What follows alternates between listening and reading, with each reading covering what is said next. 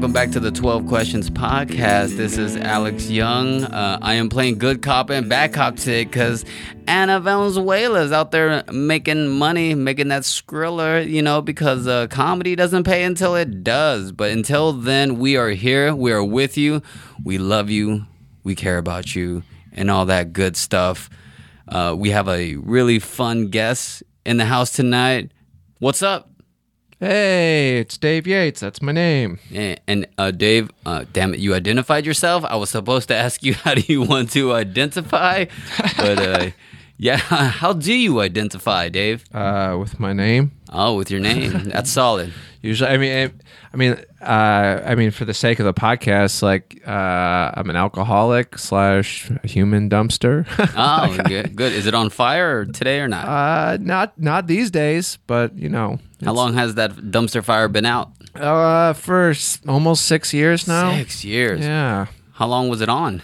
For a little, 20 years, maybe. 20 years. Maybe. Oh, that's solid. 20 years of burning bright trash heap.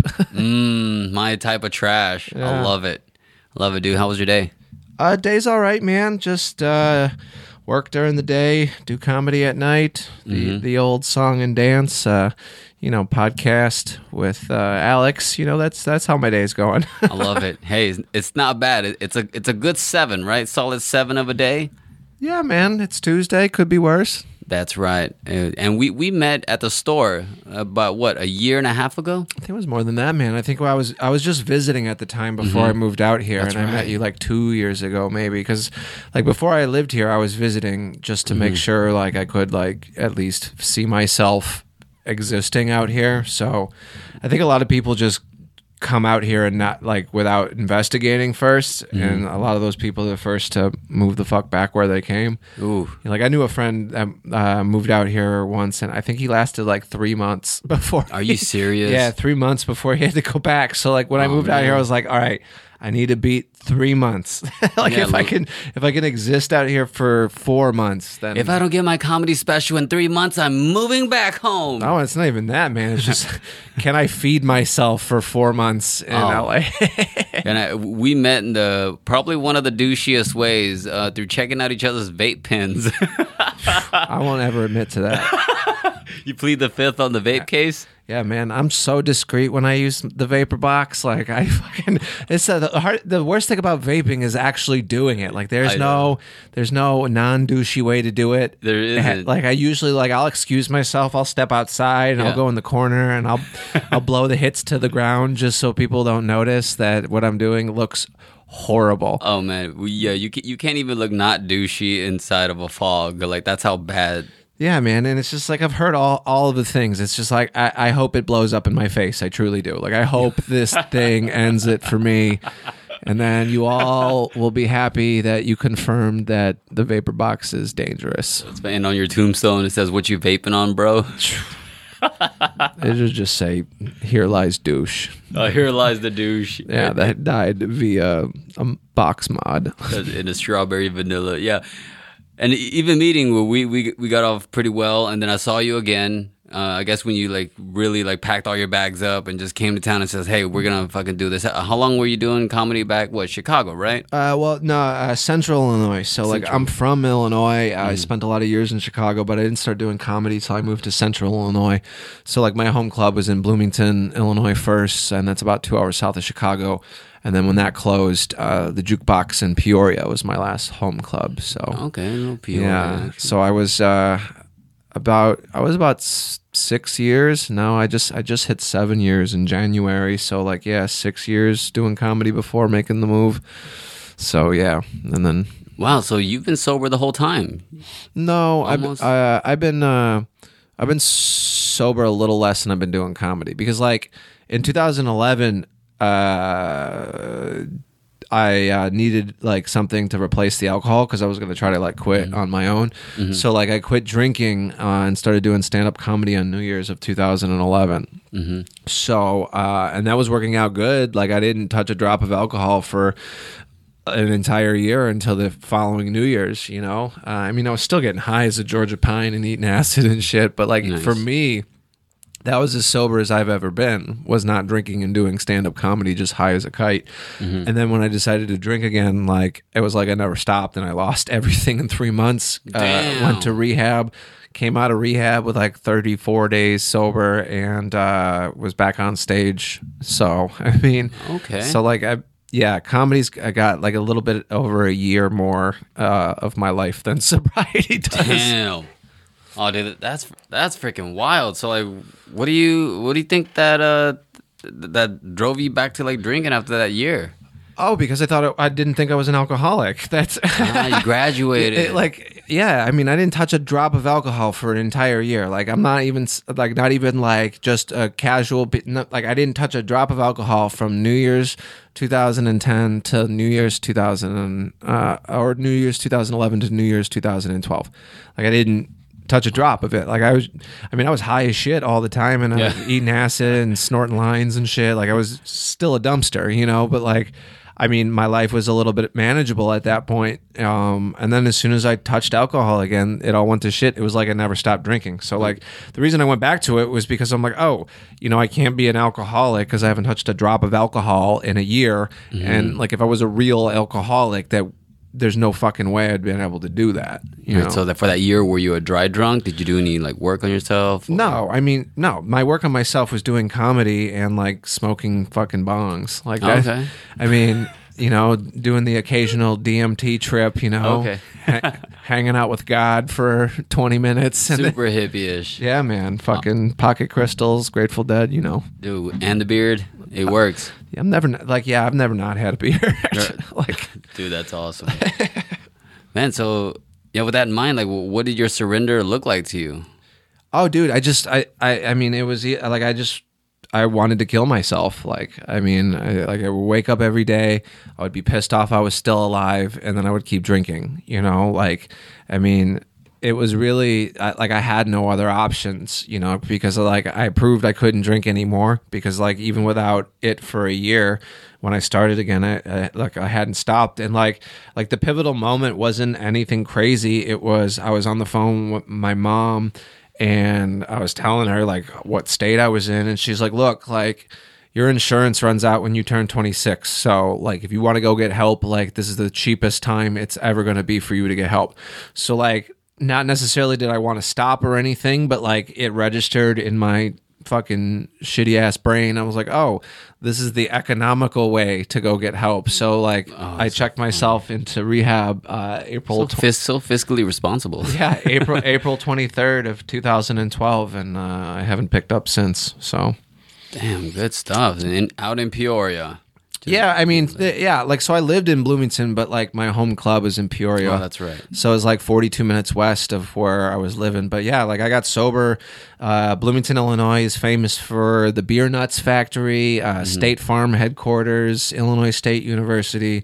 So like I got sober in a college town, you know, and like. Jeez. So like when I got out of rehab, like I spent like 23 days inpatient at a hospital, and like it was like one of those things where it's like we couldn't smoke cigarettes or like watch sports or anything because they were worried about no like addictive behavior. well, they would give us nicotine gum and patches and shit, but like then we had someone like sneak a pack of cigarettes and hide it in a bush outside of the hospital because they would give us like a 40-minute walkabout once a day where we could walk anywhere in the hospital grounds for 40 minutes. So like me and like a bunch of other flunkies would go outside and like go to the cigarettes in the bush that were in a Ziploc bag, and like, Wow. this is like with nicotine patches on, just chain smoking as fast as we could, and fucking running back in the hospital and putting like hand sanitizer on our faces to kind of like On your faces. yeah, because it's like we weren't supposed to be smoking, you know, right. so it's like we were doing. So sanitizer masked like all the smells. I mean, and- it probably didn't, but like fucking we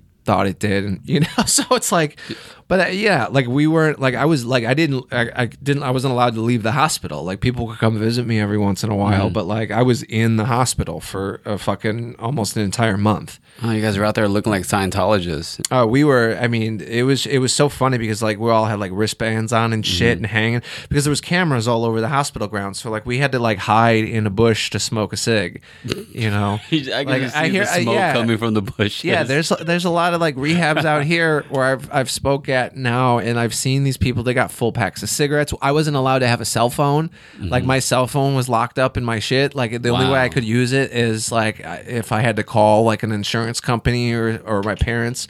But they opened up the safe and like, yeah, and then they would give you your phone. Like I had no contact for 30 days and shit. So it's like, God damn, it's like prison. Well, prison, you get a little more. At least you get Wi-Fi in prison. Well, good prison. I don't know what kind of prison you were going to, but like, I mean, we got 3 square meals a day. It was decent. We did stupid group shit all day long, and it's just like, I mean, at that point, like, I was just like, I tried every other way. I tried like not drinking and only doing drugs. I tried only drinking wine. I tried like all the mix of combination. The only thing I hadn't really tried was working a program. So like when I got out, it was like I just took suggestions because like it was like I don't want to feel like killing myself anymore. Yeah, I didn't give a fuck about miracles and recovery and shit. Like I just teach me how to not want to die anymore. So I got a sponsor, and he's like, all right, we're gonna read a book. I said, okay, we're gonna read this book, and then he said, oh, you're gonna go to a meeting every day. So like, all right, I'm fucking going to a meeting every day, and I fucking hated that shit. Like but like I had no other choice in my head, like because I got scars all over my body from getting fucked up, getting jumped, like falling off of things, and jumped. We'll get back to that in a second. just yeah, when you talk a lot of shit and you're hammered, people like to beat you up. So like, I mean, that's just science. But like, so like, I mean, it got to the point where like I got done trying to do things my own way, like it's like you get to a point where like you've been beaten down enough, and then you realize like, all right, my way isn't fucking working, and this fucking old dude has been sober for I think at the time like 15, 20 years. Like so it's just like, well, he must be doing something I'm not doing, so it's like I was like, all right, old man, like fucking show me what the deal is. And then I started getting involved in things like that and hanging around with sober folks. But like I was still doing comedy, like because I mean I couldn't not do comedy. That was the only thing I had left. Right. Like I had burnt down every relationship in my life. The only relationship I had was with stand-up comedy.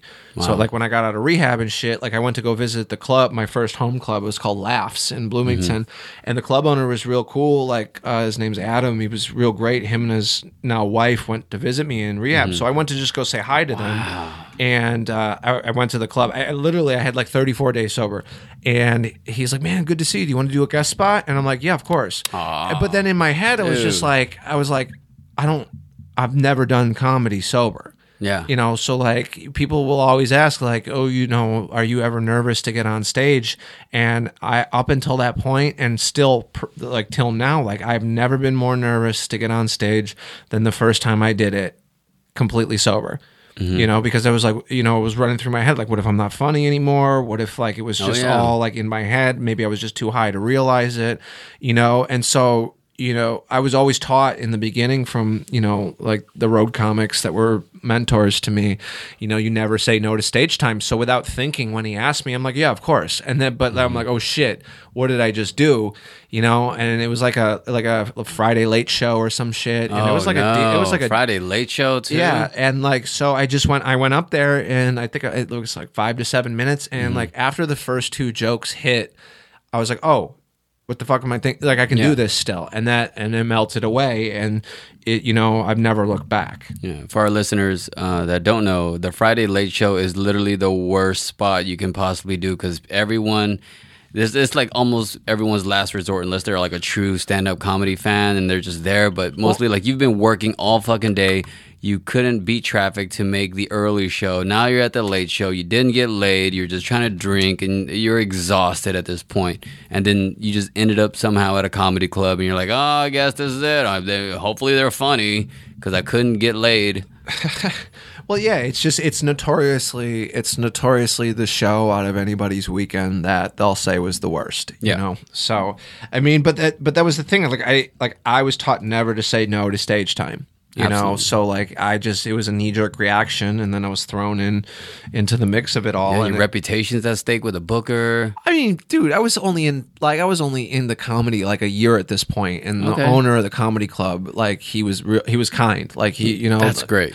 Like so, like I mean, I had no other reputation other than like I was a club rat, you know, like I was there cleaning floors and mopping and, you know, putting away tables and chairs and shit. Like, I mean, I got my first guest spot on a weekend show because I sold the headliner a quarter of weed before, you know? So it's like, it's just where I was, you know? So before I got sober, when I decided to do comedy, like I was just at the club Wednesday through Saturday every fucking night. Like I would ride my bicycle down there, lock it up, and just be at the club. And then sometimes the host wouldn't show, or sometimes a guest spot wouldn't show up. And then that's how I got my stage time, because I was just there. Oh, it's the best thing. That's the best thing. Hanging out is important in sobriety and in like what I guess whatever field you fucking do, right? Or whatever job you do, hanging out, being a part of the community. Yeah, man. I mean, it's like anything you want to get good at, man. Like if you want to be good at basketball, you hang out with motherfuckers that are dunking on you. You know, if you want to get good at skateboarding, you skate with people that are way better than you, because ultimately it pushes you to get better.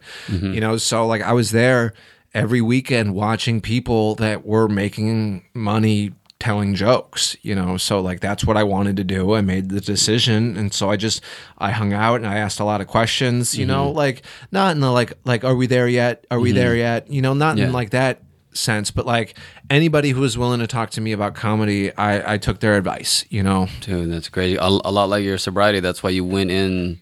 You as funny, like as stubborn as you were with your sobriety. Oh yeah, like I just I got beaten to a point of reasonability. Like I just couldn't live that way anymore. Like I was like 6'4", I weighed like 135 pounds. You know, like I could see my ribs and shit. You know, like I had no other options. Like I was getting pancreatitis, you know, like gastritis, like all that shit, because I just couldn't stop fucking drinking. But that's the thing. People are like, oh, what made you an alcoholic? I'm like, I don't know. Whenever I touched alcohol, I couldn't stop. You know, like I just, whenever I picked up, I didn't care to stop. I didn't want to stop, and I just couldn't. You know, until I passed out, blacked out, got locked up, whatever it was, and that was the only thing that would stop me. And then after all those bad things would happen, I would come out of it and be like, "Oh, I'm never drinking again." And then someone's like, "Hey, we're gonna drink this handle at this party. Do you want to come?" And it was always, "Yeah, fuck yeah." You know, I just could not stop on my own. You didn't live to drink; you drink to live. Pretty much, man. It's just like I saw no point in going through life sober. Like life at that point was so shitty that it was just like, well, might as well be fucked up, you know? I mean, man, speaking of fucked up, what's like the most insane moments you've had, or most insane moments you've had inside and outside of sobriety? Let's see. I mean, so before I got sober, like there was tons of them, man. Like, I mean, I lived in Chicago proper, like downtown, for some years, and like I got real fucked up on the Red Line once, and I was on my way home, and I was just like blacked out, and I passed out, and I woke up further north than I had started, so that means the train went all the way down to 95th. South side, baby. South side, and then went all the way back north, and I woke up at 7 a.m, still on the train. And like I looked down and someone had razor bladed my pants open and stole my debit card and phone. What the fuck? So like that's a thing? Yeah, so like that's how fucked up I was, is that like I was so out cold that someone had taken a razor blade and slit my jeans open to steal my shit. Did they break your skin at all? No, okay. They were pretty Damn, that's a pro. For a thief, they were pretty precise with the cutting, you know? Wait, and your wallet was in your back pocket? No. My debit card, my phone were in my front pocket. You didn't have your debit card in a wallet? It was just in your pocket? Dude, I was just hanging. Man. Like I think the wallet I was sitting on the wallet. Yeah. So like they saw like the lump in the front of the jeans that wasn't my dick, you know, and they're like, well, we're going to steal what's ever in there. And then they fucking got in there. And, oh, man. Yeah, I mean, I was still drunk when I woke up at 7 a.m. I looked down and was just like, hey, that's a new hole. like, oh, I got hipster jeans on now. Yeah, dude. Fucking. So like, so I fell off a roof in Canada once. I was like, me and my buddies were climbing fucking houses, you know, and just knocking on windows to like, we're hammered as fuck and it was cold out. You're like freaking playing door ditch. Yeah, like ding dong ditch. Yeah, ding dong ditch, but on like the second floor. Yeah, like we were just knocking on windows and shit. Like, and we had boosted ourselves up to like the second floor balcony, and like the reason we went up there was because we saw those plastic white lawn chairs, and this is like Canada in the wintertime, so it was like fucking like negative 10 degrees outside.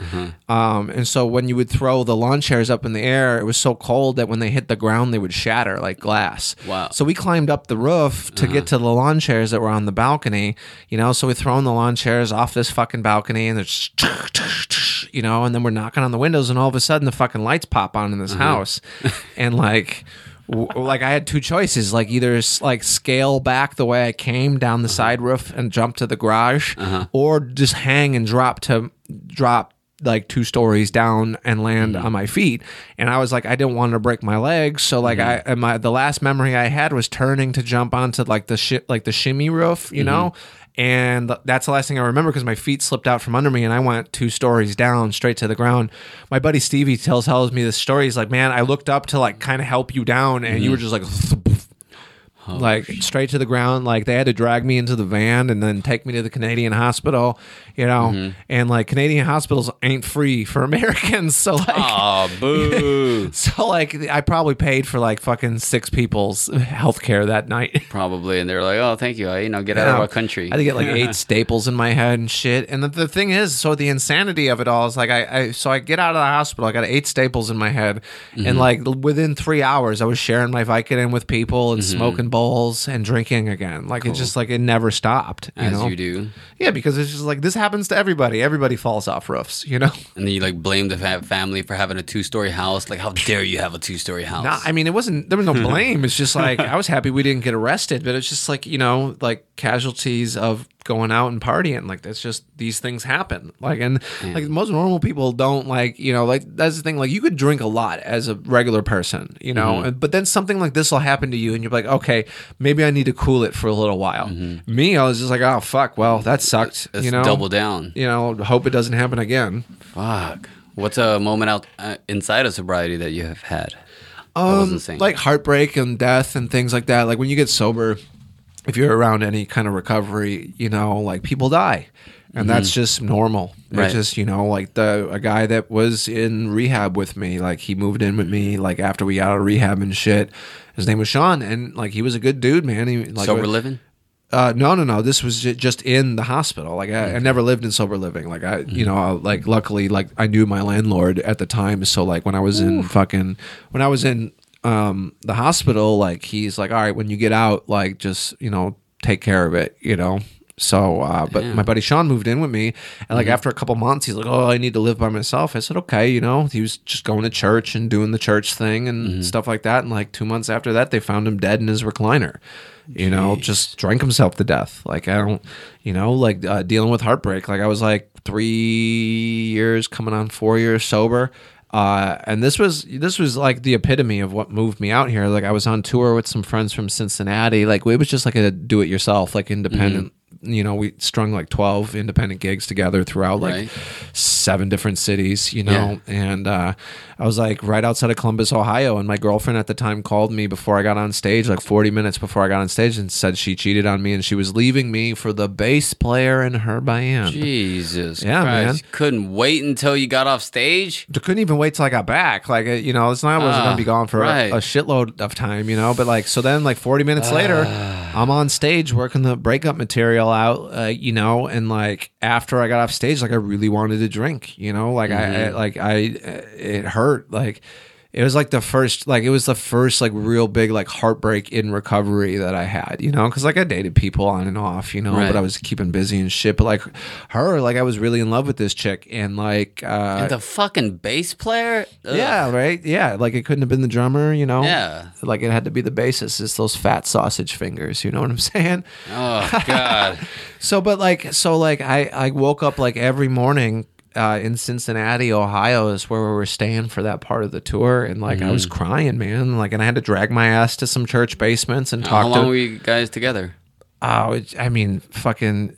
It wasn't super long, but like it was just like long enough. Like yeah, it was long enough to like have feelings for someone and then regret that I fucking had feelings for someone. Oh, man. Like, it wasn't like multiple years or anything, but it was like 6 months to a year or some shit like that. Where it's like when you finally let your guard down with someone, it was like in that time frame. And then as soon as I did that shit, you know, so it like was a lesson for me, like because I wanted to drink real bad, you know. But luckily, like I had built, you know, my recovery to the point where instead of going to drink and do drugs, which is what I really wanted to do, like I drug my ass to church basements and hung out with people that, you know, I've been taught to talk to about these things, and, you know, and my sober friends stayed on the phone with me from city to city. Like I had to drive sometimes from like Cincinnati down to like Fayetteville, Arkansas, you know, and so you're alone in the car. Oh shit, like I don't know, like 8 hours maybe. Damn. Something like this, something crazy. But so you're alone with your thoughts, you know, and like there's only so many thoughts you can blast out with music and podcasts. You could easily pull over for like a bottle. It's easy. Yeah, 100%. But also like I had to get down to the gig, so it's like if I stopped, I wasn't gonna get back in the car again. So like I stayed in the car, and that's a very real possibility too. And I stayed on the phone with people. Like you know, my second sponsor Mark stayed on the phone with me for like 6 hours. You know, on and off. Like he's like, just keep calling, man. You know, keep calling, don't stop calling. So I just kept picking up the phone, and it's like it's super hard. Even today, like even knowing what I know, like it's hard asking for help, man. Because you don't want to bother anybody. Right. You don't want people like, oh, here my woe is me shit. But like. You know, like my pain was my pain, you know, like I'm sure people have gone through and walked through worse pain. I mean, I've seen people walk through worse pain and stay sober, but like at that time, like for me, like it hurt so bad that it was one of those things that I would have drank over. Like if I didn't have people to call and talk to and talk me off the ledge, you know, like I mean, I wouldn't be sober. And then if I wasn't sober, like we wouldn't be having this conversation because like right after that, like, it took another good 6 months to get past that shit. But like, of course, I mean, the only thing I knew how to do at that point was throw myself into comedy deeper. So like I was taking any fucking road gig I could take. Like in Central, get me the fuck out of here, please. Yeah, like so in Central Illinois, like I went to Detroit and back in one night just to do 15 minutes, you know, and that's like 6 or 7 hours there, 6 or 7 hours back. God, I think I made like $25-$30, enough to cover like gas. Like, and I had a little Honda at the time, so it was about breaking even, you know. And like because I couldn't sit, I didn't want to sit alone with my fucking shitty thoughts, you know. And like it was right after that too that I made the decision to move. I said a year from now I'm going to move to LA. Yeah. So I started saving, and I got the okay from a friend of mine out here to crash on the couch. And I spent a year saving up money, and I was squirreling away every fucking penny. I was just taking every shit gig I can take in VFW halls and bars and burlesque shows and like fucking old folks homes, whatever would pay me money to tell jokes. I was just taking all those gigs while still working the day job, and like all that money, like I sold all my fucking possessions and I saved up like $8 to $10 grand and fucking moved out to LA. That's solid. By the way, guys, if you're trying to move out, 8 to 10 is like that's a solid number. That's a solid number. Yeah, but it was barely enough. Like there's people that don't understand. It's enough to get you to another job. Yeah, it's enough to because you don't know what's going to happen, man. Like you're so smart for like doing recon before you got out here, dude. For the 2 years I was here, like I would talk to people in the scene, like how much money did you come out here with?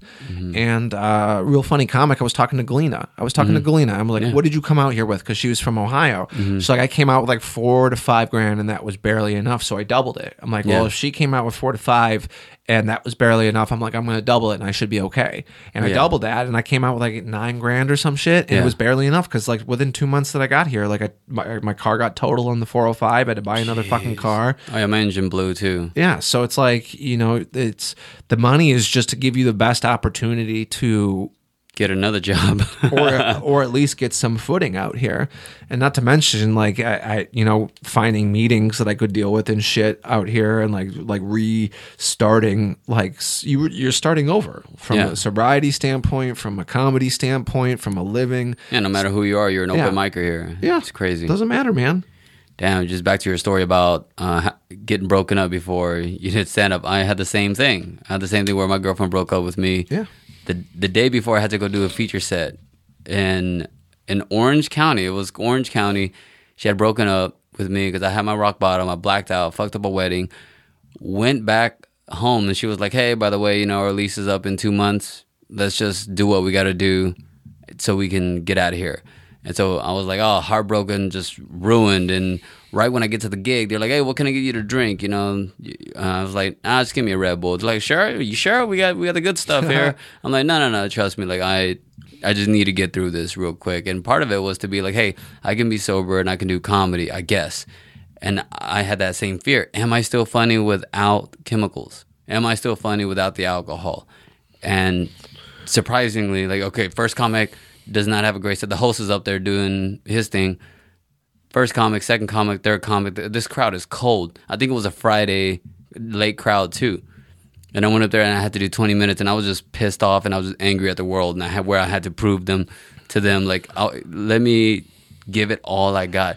Prove that I'm still funny without the alcohol. Yeah, and that's a thing too. It's just like at the points where you're in the most pain, it's just like, I'm not gonna not let them laugh at my shit. Mm-hmm. You know, like, now granted, like the rest of that tour, I was I was doing risky shit. Yeah, like I'm just not putting drugs or alcohol in me. Yeah. You know what I'm saying? But like every set, like I went harder because it's just like, I can't take a bad set right now. Ooh. You know, like it's just like if I like I'm already on the fucking edge, and if I bomb, I don't know what's gonna happen. So like swinging for the fences, baby. yeah, I like love it. every set, dude. And like some of these rooms were just like we'd have like 7 people there. Like we were making just enough money to get to the next city, you know? And like luckily we had a lot of friends around the country that let us crash on their floors and couches and shit, you know, and someone gave us like a free motel ticket, you know, so like a box of frozen burritos.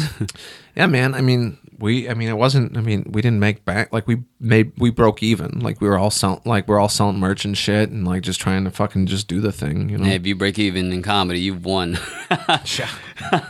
So how do you make decisions? What kind of decisions?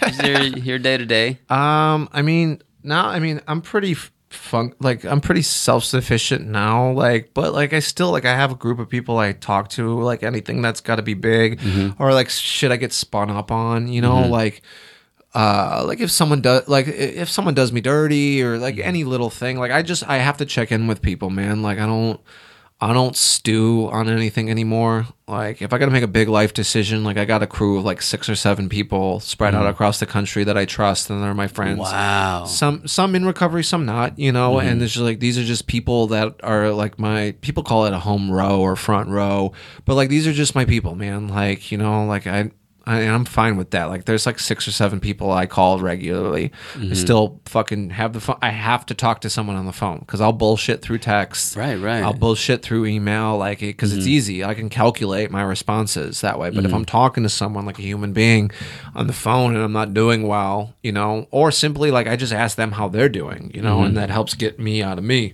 But I mean, mostly I make my own decisions now based on, you know, critical thinking and not feelings, you know, like I don't trust my emotional state most times, so I got to check in with someone, and usually like they're like, hey man, like you're being fucking crazy, like think about it this way. And that's just, I mean, that's not even a recovery thing, that's just what normal fucking people do. Surprise. You know? Yeah, it's like it's not so much like recovery as it is just like this is what responsible fucking human beings do. They check in with people. You know, like they have people that they can confide in, people that they can be honest with. God, that's something that I'm always working on too, checking in with people. Like I barely check in with my mom. So when people are telling me to call them, they want to hear from me. I'm like, why? So, but then after I do it, it feels like 10 times better. Oh, it always does, man. And all these little things festering in my head. And I'm like, they're not a big deal. But then when I table it, I'm like, oh my God, that was serious stuff. That could have turned into something. Yeah, dude, it's just like I like to sleep at night nowadays. So like I have to dump all that bullshit before I go to sleep, you know? So it's like throughout the day, like if I fuck up or do someone dirty, I'm quick to apologize, you know? Like it's just like when I say do someone dirty, it's just like if I say something unkind to someone or if I fucking, I don't know, if I've just been a prick in traffic all day, like calling people cunts and flicking them off. Like that's my favorite thing to do. But like... You know, my girl, she told me, she's like, you can't be doing that shit out here, like, because you never know who the fuck's got what. I'm like, I'm from fucking Chicago. Like, I don't give a shit. Like, I'm going to flick people off. Man, nobody in LA is going to do shit. Everybody's That's not true, man. Nah. Fucking some dude fucking came up to my car once. And I'm like, I'm sorry, man. He got out of his car? Yeah. What the hell? I want to hear the story. What happened? I was at the gas station getting gas, and I was pulling away from the pump, and this dude was coming in hot. What? And like I almost hit my car, so I just stuck my finger out the window and flipped him off. And then I got caught at the stoplight on the corner. He literally left his car in the gas station parking lot and came running over to my car. And I mean, I drive with my windows down because fuck it, I don't care. Yeah. He's like, what the fuck, bro? I'm like, oh, I'm sorry, man. My bad. Just having a day. He's like, what? Oh. I'm like, yeah, my bad, man. Shouldn't have flicked you off. That's insane. You did a live 10. You did a 10-step at an intersection. Yeah, it's fucking. I mean, what good is it gonna do fighting a stranger on the streets, man? Like, I don't fucking.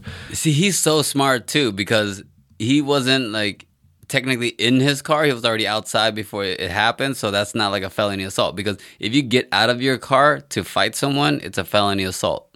In California. I don't know. How do we know this? I don't know. I'm just basing it. I've been watching way too much CSI. I have no clue. CSI, get the fuck out of here. There's got to be someone you know that has shared or something and be like, yeah, I got a felony because I got out of my fucking car. And then you stored it in little, like Alex's little brain grapes and you're like, oh. Yeah, it's definitely my brain grapes. I have a lot of legal issues because I'm an insane person, and I'm always trying to figure out how I can get out of certain situations. That anger, son, dude, it's not good. It's fucking not good. Poison, man. Being angry is poison, dude. Yeah, so I always try to say my morning prayer. I say my prayer throughout the day. The O Serenity one, you know, yeah, man. It really helps a lot, and just trying to like not focus too much energy on me. Just worrying about my girl, worrying about people. Like we found a dog last night in the hallway of our building, just a random Chihuahua, adorable. Of course, it was a Chihuahua. It's always a Chihuahua, right? He's running. Our neighbors come up to us with that Chihuahua, and they're like, "Hey, do you know whose dog this is?" And we're like, "No, we don't." And then they're like, "We have cats, and we can't let them just run around because it was raining last night." And I was like, "Oh, okay." Asked my girl, "Hey, can we just like hang on to the Chihuahua for a little bit?" So we hung on to this random Chihuahua, took him for a walk, called security, seeing like, hey, is anybody looking for a dog? Eventually, like 30, 40 minutes later, we're calling security again. He's like, hey, yo, dog, the dog is... Hey, yo, dog, the dog... No. Yeah, the dog is like flipping out because he's crying, scratching at his door. He's like, I don't know who the stranger's house, even though he just fed me 2 pieces of chicken. Because we're like, oh, he looks hungry. Maybe he's running around. Wasn't a stray. He smelled too good to be a stray. So, you know, other little things in my brain grapes that I noticed. And... yeah, eventually the security came knocking and the owners came back. And they're like, oh my God, there's Coffee. The dog's name was Coffee, which is Jesus right, LA Christ. Shit, right? LA. Yeah. There's a quinoa. Yeah. Oh, where are you, Coffee? Upside down. Come here. Oh, little cold brew. There's cold my little macchiato. Jesus. Yeah, so they came and they're just so happy to see him. And the dog looked super guilty. But I was like, hey, I did my good deed for the day. I could have easily been like, hey, now you fuck can call off. like 3 people cunts on the highway. Exactly. That's how it all balances out. That's my reward. Yeah, that's okay. Oh, that's funny. Dave, what is the most surprising thing you've learned about yourself? I don't know that I'm worth a damn. Like, wow, that I have self-worth. Yeah. Oh shit. that I have just as much reason to be here as anybody else. You know, love it. So like, I don't know, dude. Like, you know, like we do comedy and shit, and like it's a pipe dream, dude. Like, you know, really it's just like, but I mean, you know, I know I'm whatever degree of funny that 7 years doing this will get you. You know what I'm saying? Like I know I'm a good comic, and comparatively speaking to whatever, like I don't compare myself to people. I just know that I've worked hard to be where I am. You know, so like it, you know, like I'm worth trying to keep chasing my dreams, you know, and like, you know, at the end of the day, I'm 31, man. In 10 fucking years, if it's still not good, I can still go sell cars or some shit, you know, like I don't fucking, you know, like, but it's just like sell some good old insurance. Yeah, dude, fucking, I don't know, self-worth, man. That's probably the coolest thing. It's like to not look in the mirror and hate yourself. That's a pretty gnarly thing, you know. Yeah, to appreciate your existence and to know that people value, man. People value you for who you are. That's incredible. How honest are you with yourself and others? I'm gonna say 90%. 90? Yeah, that's pretty I'd say good. 90%, man. Because I mean, look, I'm still like at my core, like my knee-jerk reaction is to lie, cheat, and steal. Like that is the core of me, and it's just I just don't do it.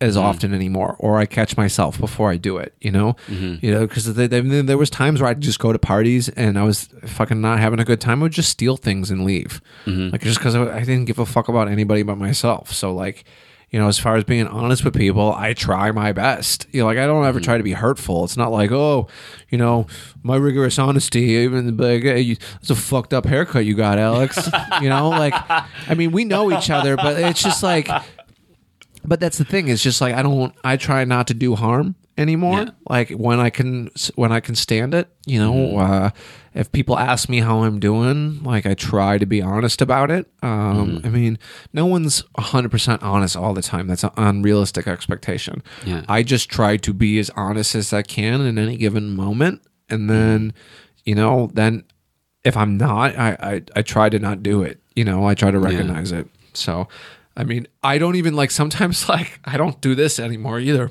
Like when I first got out here, I was like, hey, good set. Yeah. You know, and then like, I didn't mean it. Yeah.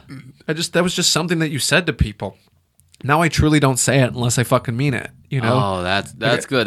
That's going to help you build your backbone. Or if someone's like, hey, what'd you think of my set? I'm just like, it's okay. You know, like I don't, you know, we're all making cakes, man. Like, and your cake is different from my cake, and people love cake, but it's just like, they might not like the cake I'm making, you know? Might be allergic to your weak-ass cake. Well, and out here, too, is like it's unfortunate, but like no one knows how to take constructive criticism. So even if I wanted to be honest with someone out here, like they wouldn't be able to take it okay. Yeah, you become an asshole. Yeah, man. Like I was doing, like it was like within the first couple of months I was here, like I was doing like an open mic, and the host was doing like fucking 5 or 6 minutes in between every fucking comic. That's gross. And then like at the end of it, like I always say thank you for the stage time. It's just that's the manners I was brought up in comedy with, you know, whether it's an open mic or a paid gig or whatever, or guest spot.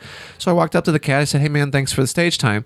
He's like, oh yeah, thanks for coming. He's like, oh, you know, did you have a good time? Do you think you're going to come back? I'm like, honestly, man, like, I think, you know, I don't know you. Like, I'm just going to tell you this, man, just a piece of advice. Like, I've been doing this a while. Like, you know, I think you want what we all want is just like a tight, fun mic, you know, and you can't be like doing 5 or 6 minutes in between all the other comics, you know, like, that's just my opinion. You know, you do, this is your show. You run it however you want. But like, if you want people to keep coming back, you know, you might want to tighten it up a little bit.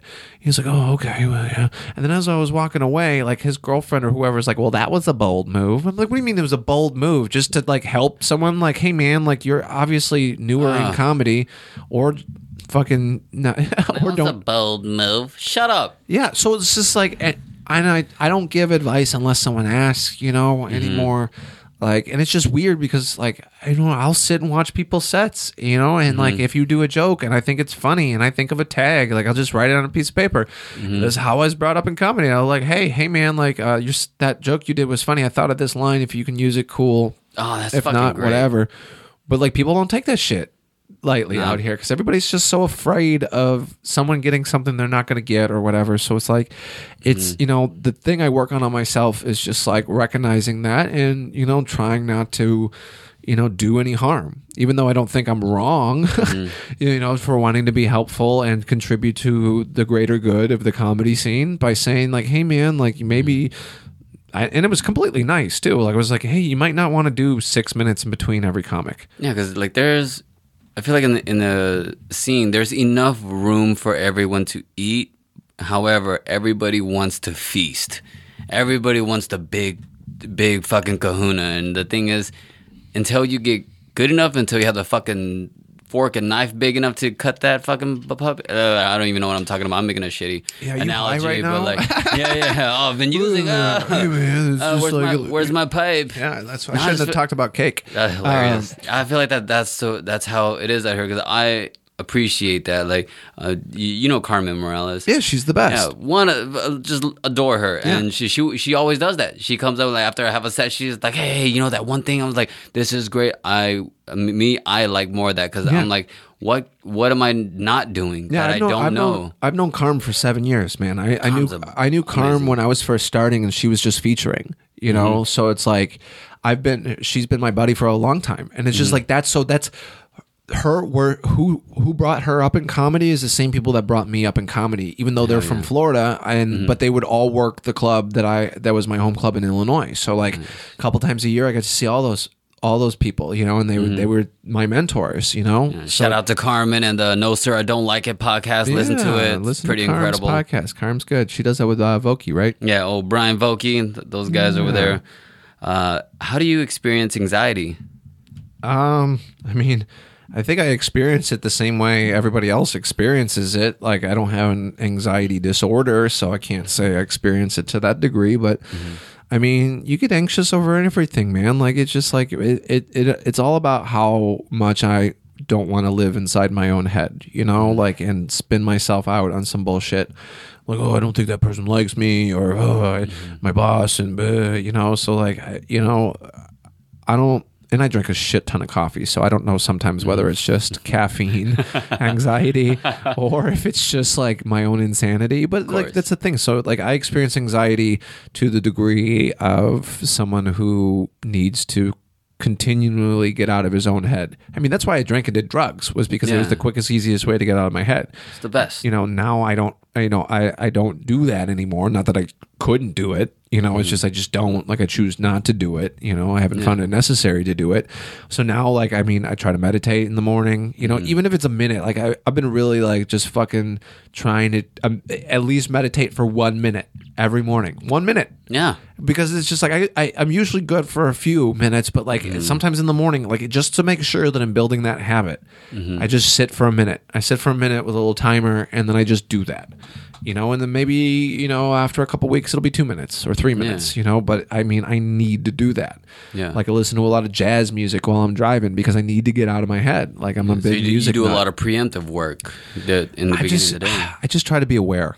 Yeah. You know, I try to be aware, and I try not to stuff my emotions, and I try to be honest with people and talk to people, and then hopefully that quells the anxiety, you know? Yeah, I feel like my little practice in the morning is like I make my bed every morning. That's right, dog. That's right, dog. You gotta make that bed, son. Man, clean bed, clean head. Oh, fuck, man. No, you know what? Someone told me that when I first got sober about making the bed. I'm like, why the fuck would you want to make your bed every morning?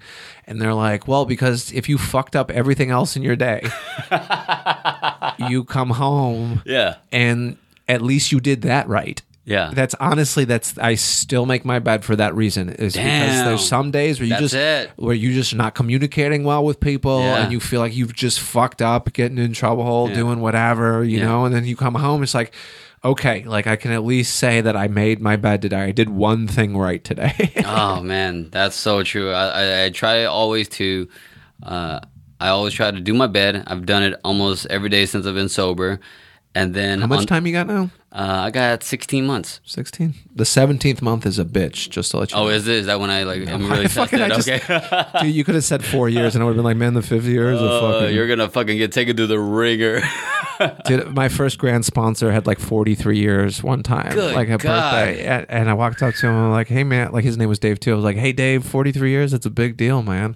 He's like, thanks, man. I'm like, I hear the 44th year is a real bitch. Like you had any authority. Oh, that's great. And also, I try to do my good deed for the day. Just even if it's down to like letting someone in traffic or holding a door, one little tiny effortless thing that, you know, it's not like I got a hot date every night. You know, frick, take 30 seconds out of your day to be nice to someone. Yeah, I try to do things like that sometimes, but sometimes I don't. Like, I'm not good at this, dude. Like, I don't do this sobriety thing perfectly. Like, I don't, not even close. But like, it's just the difference between me. You mean you're not a sober savant? Nah, man, I ain't dropping spiritual bombs on people. Like, fucking, like, I just, on any given day, dropping the mic after everything you say about sobriety. Yeah. On any given day, like, I want to stay sober just a little bit more than I want to get fucked up. You know, and on any given day, like, I care more about helping you just a little bit more than I care about helping myself, you know, and as long as I can keep that going, I'll be all right, you know? Hell yeah. Dude, what defects of character have you worked on the most? We ain't got enough time. I don't, like it's just being on time to things, like Ooh, punctuality. That's a big one. It's funny, like the background on my phone right now is a defects of character list, so I can keep them in my mind. Number one.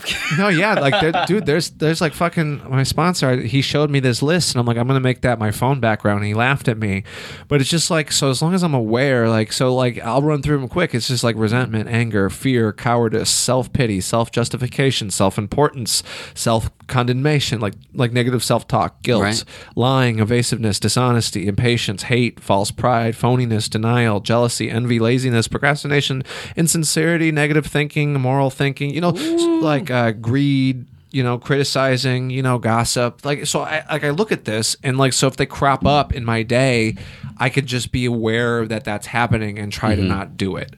Yeah. So like, I mean, I'm not so much working on my character defects as I'm putting it out into the spirit of the universe that like, I would not like to be a selfish, self-centered prick today. Yeah. So like, if I put it out there, hopefully I get it back. And if I'm conscious of all of those things that I just rambled off too quickly, but like, it's just like, I stay aware and present more today than I previously did, That's incredible that you keep that on your background, and that's only recent, man. Just because I mean I've been having a rough go of it.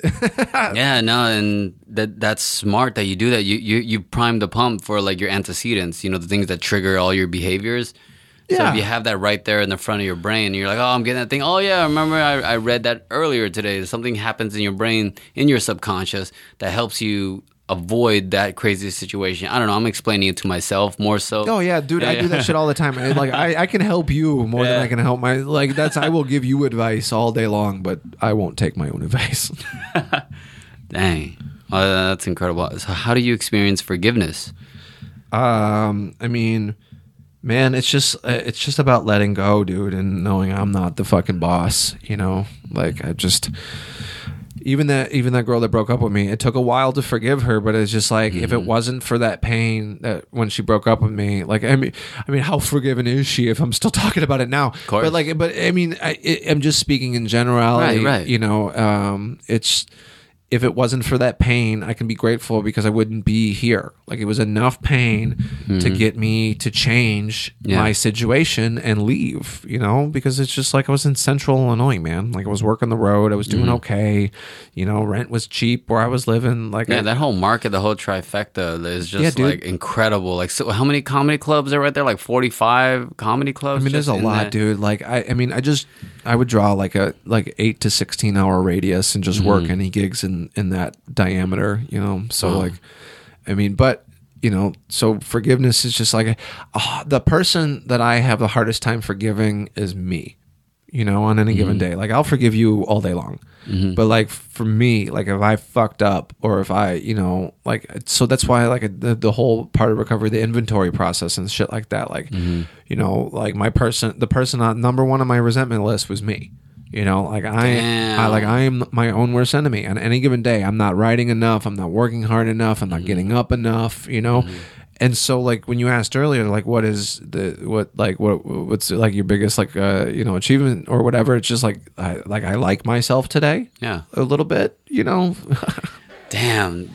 See, I had the opposite experience when I was writing my resentments list. It was everybody else than me. Sure. I was like, oh no, I'm never the problem. I'm a perfect little Peter. And that's creepy as shit. Perfect Peter. Yeah, it's so creepy. But the thing is, it's just like I don't. My problem is like I'm a self-destructive motherfucker. Like I will light it all on fire and walk away. I've burnt down so many relationships, so many jobs, and things like that. And I do that less today. Yeah. There's always a part in the back of my head that just wants to say, fuck it. Like even moving out here was hard, man. I don't give myself enough credit, like for surviving out here. Like I don't like it just, I moving the big change. I was like, I wanted to get fucked up as soon as I got out here because it's just like, weed's legal and shit. I could just go buy a joint at the store. Like, and I'm still a hippie at heart, man. Like, I think weed should be legal as it is. Like, I think that's a great thing. But like, I am a self-sabotaging motherfucker. Like, that's a defect. That is just not as glaring as it used to be. Wow. Dude, that's great that you've done all that inventory on yourself? Yeah, I'm on the verge of another 4-step, so y'all are gonna be on it. Another 4-step. Everybody. I hate the fucking 4-step. That took me the longest. I said that shit at my home group on Sunday. I was just like, I'm on the verge of another 4-step, and all of you are on it, and they all laughed. And I was serious. I'm like, yeah, dude, because it's a transition, man. Like recovery out here, like even though like the spine of recovery in general, depending on what you do, like I don't advocate for any one group specifically, like however you find a way to get out of yourself and repair, the wreckage of your past, go for it. You know what I'm saying? Like what works for me might not work for you, but like I just, I found that doing this way is just, being in a 12-step program for me. It's just, that's the way I do it. It doesn't work for everybody, and people die. Like I found a way to keep it on the straight and narrow doing this, but like moving to Southern California versus being in the Midwest, it's just different, man. So, I try to stay conscious of that, and it was hard. It was the change. Change is not easy for this alcoholic. It's just not. I don't like change, even if shit's bad. Like at least if it's bad, it's consistently bad, and I know how to deal with consistent bad. Oh man, don't we all? We love consistent chaos. It's what we're seeking. We seek consistent chaos as alcoholics. I'm always trying to fuck shit up just so I have something to deal with. I'm like, come on, make the baby cry. Oh, right. That's also creepy. What has been your most surprising amends and or apology? I mean, like I made an amends to an old roommate. This is going to sound dumb, but it's just like, I guess this will give example of like how small the things can be that send us the fuck out.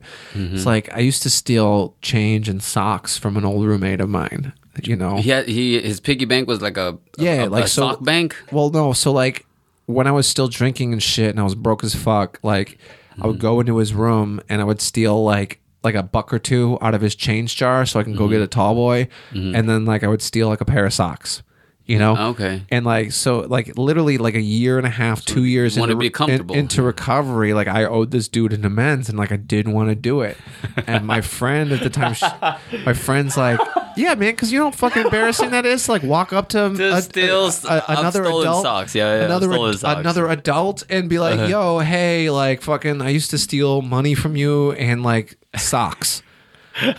So like what I did, like I went and I was like, okay, I got to do this. So I went, and like it wasn't much money over the spirit. Like I was like, all right, I'm just gonna go get a pack of socks, a fresh pack of socks, and like I can give the dude $20, Solid. like, and like I told him like, hey man, like I got to tell you something, like before I got sober, like I used to steal money from your room and socks. So can you please accept this pack of socks and $20 as an amends? And it was like, he was just like, yeah, man, great. Like, of course. And, and he's like, I wasn't the best roommate either, and blah, blah, blah. I'm like, no, like, just let me. It's not about you. No, but, I mean, that's, it was surprising that the shit works. Like, so, like, that's the most surprising thing was even on such a minute scale, because I am at my basis a thief, like, just to do that, the act of making an amends to someone, even that small.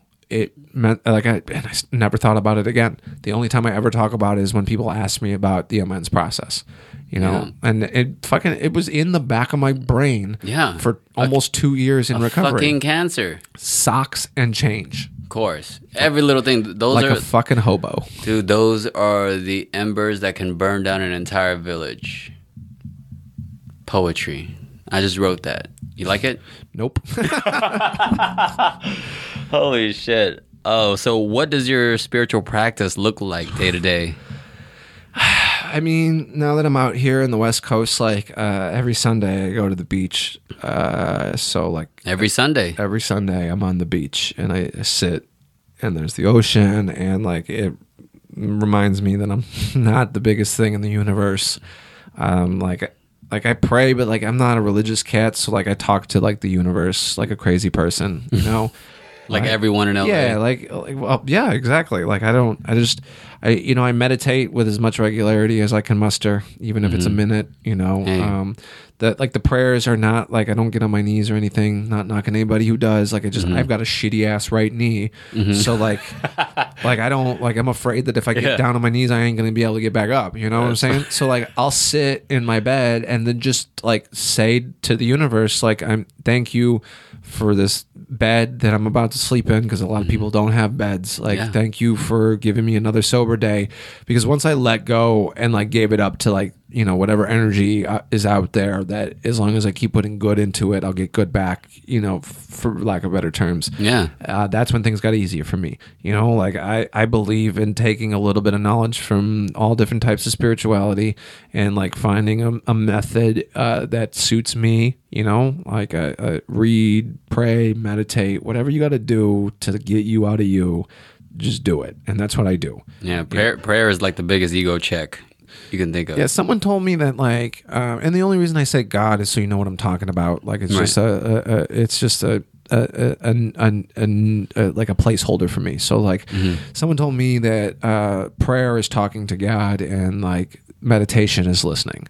You know, and like I can pray all day long, but if I'm not sitting still and like listening or like calming my brain enough, you know, and this is not a religious thing at all for me at all. It's just like I deduce that I'm not the center of the universe, and that if I allow the universe to take care of me and not worry and just know that whatever happens, I'm going to survive, then that's when life got easier. You know, like when people talk about the higher power, you know, I had to conceptualize it on something like, you know, like the universe. Like, so there is a universe, so it's bigger than me. I'm not it. So, okay, I'm going to try to do no harm and try to do the next right thing. Dude, I've heard a speaker call it UE, universal energy. Yeah. And that was interesting. I don't use it, but I just like the whole concept of it. That was really cool. Whatever it takes, man. Whatever it takes to get you to know that you're not it. You're not the center of the universe. Damn, you answered our last question, which was, what's your relationship with your higher power look like? So, man. When I first got sober and they told me to pray, I was just like, higher dude, please help me not fucking choke out my boss at this pizza parlor that I'm working bro, at. you up there, bro? Hey, bro, what's up, man? Hey, bro. Hey, bro. Dude, bro. Hey, we vaping on up there, bro. Hey, God. You floating on the vape clouds up there, God? You fucking over. You chucking clouds, my dude? You vape comp, God. Well, damn it, Dave. Yeah, all that brought us here today for that podcast. Thank you so much for coming welcome, through. Man. I really, really appreciate me. it. Yeah, man. This was great. Yeah, and if anybody wants to check me out, I'm at Yates Comedy on Twitter, at Yates Comedy on Instagram. I make and sell my own brand of hot sauce called Ha Ha Hot Sauce. So that's my merch. So if you like delicious hot sauce, hit me up at Yates Comedy. It's fucking delicious. I'm from Texas, so I have some kind of authority on hot sauces, I feel. And I tasted it and I was like, okay, that's hot sauce. All right. It's good. Man, I make delicious hot sauce. So yeah, hit me up at Yates Comedy. I mean, if you're struggling in recovery, like I'm pretty accessible. Just shoot me a message. Like I can't save anybody, but if you want to talk, like Dave is one of the most friendly people out there. So please hit him up at Yates Comedy. Can you spell that out? YATESCOMEDY. And you can find me at Dapper Duong on all social media at Dapper Duong, DAPPERDUONG. And you can find our co-host Anna. Shouts out to you. You're here in spirit at Anna V is Fun. Check her out on Anna Valenzuela Comedy. She's all over the place. Anna's great. Like I wish she was here because like she did a sober living that I'm involved with. She did comedy at a sober living that like I help with. So I wanted to see what her experience was at that place. Yeah, and you guys could totally hit it off on the dead stuff. So we've met before. Like I know Anna. So fantastic. But thank you, Anna, in spirit, for letting me do your podcast with Alex. Hey, Dave, if nobody told you today, I love you, bro. Love you too, buddy. Yeah. Take care of yourself. Right. Touch hands. Touch hands. We getting saucy up in here with my perfect Peter. Thanks, Comedy Store. Thanks, Comedy Store. Always. Guys, this has been 12 Questions Podcast. We're out. Thank you. We love you. That was fantastic. Thank you, Dave. That was so much fun. Oh, man. I feel like every time I do one of these, it's like doing 2 meetings. It's really refreshing. Yeah, they say